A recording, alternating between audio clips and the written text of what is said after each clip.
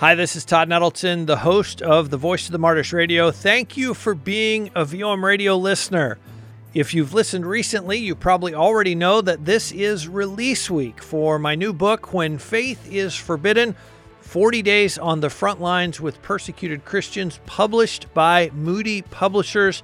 To celebrate the new book and to thank our podcast listeners, we thought we'd share the first two chapters of the audiobook with our VOM Radio podcast family. If you missed the first chapter, you'll want to go back in the podcast stream and give it a listen. The audiobook will be available soon from your favorite audiobook outlet. You can learn more about the book, and there are links to order a copy at www.whenfaithisforbidden.com. Again, the website, www.whenfaithisforbidden.com. And now here's the second chapter of the audiobook, The First Travel Day, on our 40-day journey to meet persecuted Christians.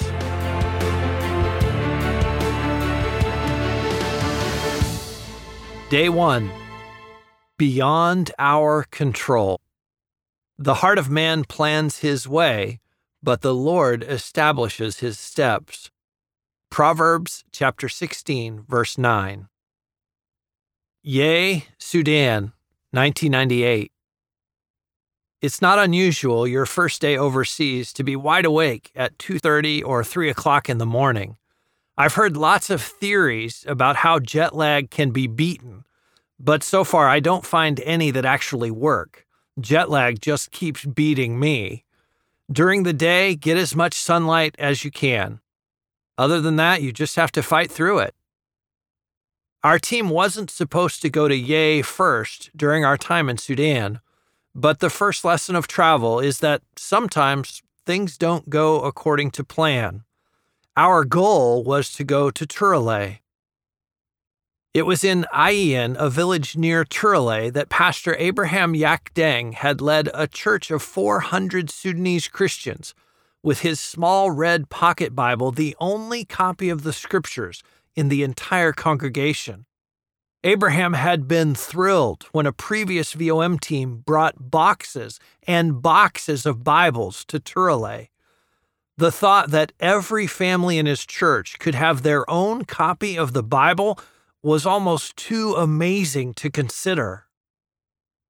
A member of the VOM team asked Abraham what his favorite verse was, and he quoted Romans 6:23. For the wages of sin is death, but the free gift of God is eternal life in Christ Jesus our Lord. 4 days after that conversation with Abraham and those Bibles being delivered, radical Islamic Mujahideen attacked Ayin. The just delivered Bibles were burned. Over 20 people were kidnapped from the village, and Pastor Abraham was shot in the head. The team I was part of, months after that brutal attack, planned to replace the destroyed Bibles. But heavy rains in Turale have flooded the airstrip at both ends, and the pilots aren't sure the dry part in the middle is long enough to land and then take off again with the twin-engine Russian Antonovs we've chartered for aid delivery. So our team leader decided to switch the order of our trip. We'd come to Ye first. Hopefully, we could get to Turale in a few days. Except now we're in Ye, and we can't find a ride. We have Bibles to take to the SPLA, Sudan People's Liberation Army troops closer to the battle lines, but the truck we thought we'd rent isn't available. There's another vehicle available, but they're waiting on a delivery of fuel. We're staying with very kind missionaries who are taking wonderful care of us, but we are most definitely not accomplishing what we set out to. Finally, we found other mission workers heading our way and joined them. But 2 hours into our trip, the bridge over an unmapped river was out. Our lead vehicle plunged in, attempting to ford the river. They made it halfway across before the rain-swollen rush of water began to slide the four-wheel drive truck downstream.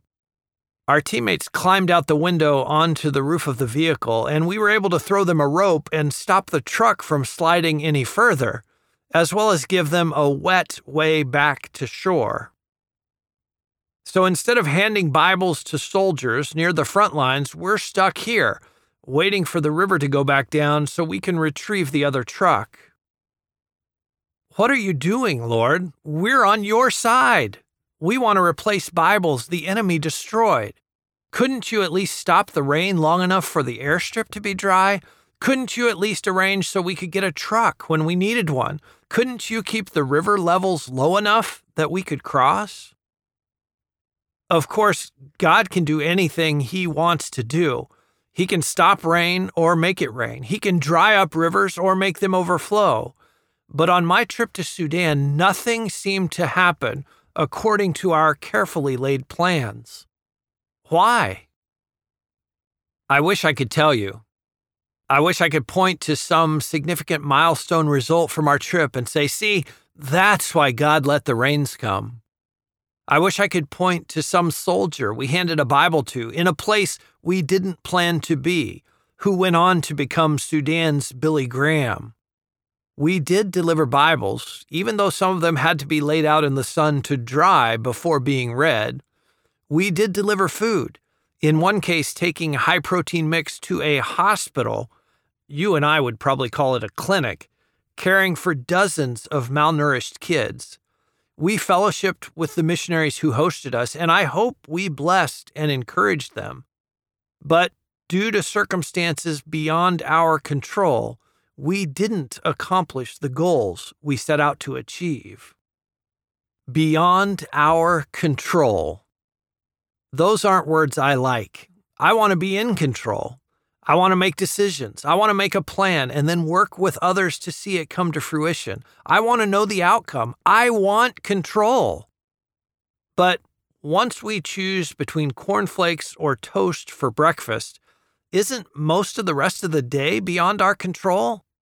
Isn't the whole point of the Christian life to give up control to a loving, holy Father who will organize our journey through life for our greater good?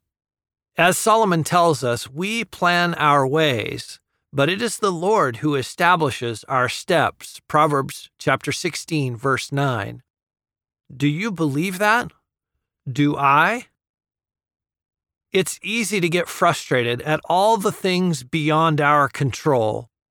A flooded airstrip, a plane that doesn't show up on time, a whole town that doesn't have any gas for sale, or closer to home, a job situation that doesn't go according to plan, a doctor telling you it's going to require more tests to be sure, a child consistently choosing an ungodly path.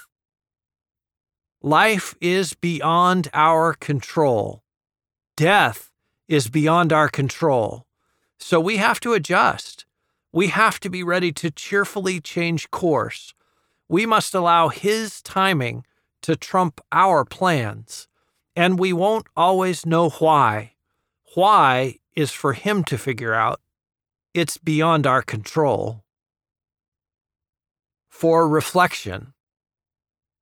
Are there areas in your life where you're trying to exercise control, but you need to acknowledge are beyond your control? What are those areas? What would it require for you to surrender the need to be in control? For your journal, write about one of those areas and what it will look like as you surrender control of that part of your life this week to your loving Father and allow Him to establish your steps. Prayer. Father, I admit I want to be in control. I want to make my plans and have you bless what I want to do. Help me trust you to see what I cannot see. Help me surrender my need for control and allow you ultimate control to trust your plans are for my greater good.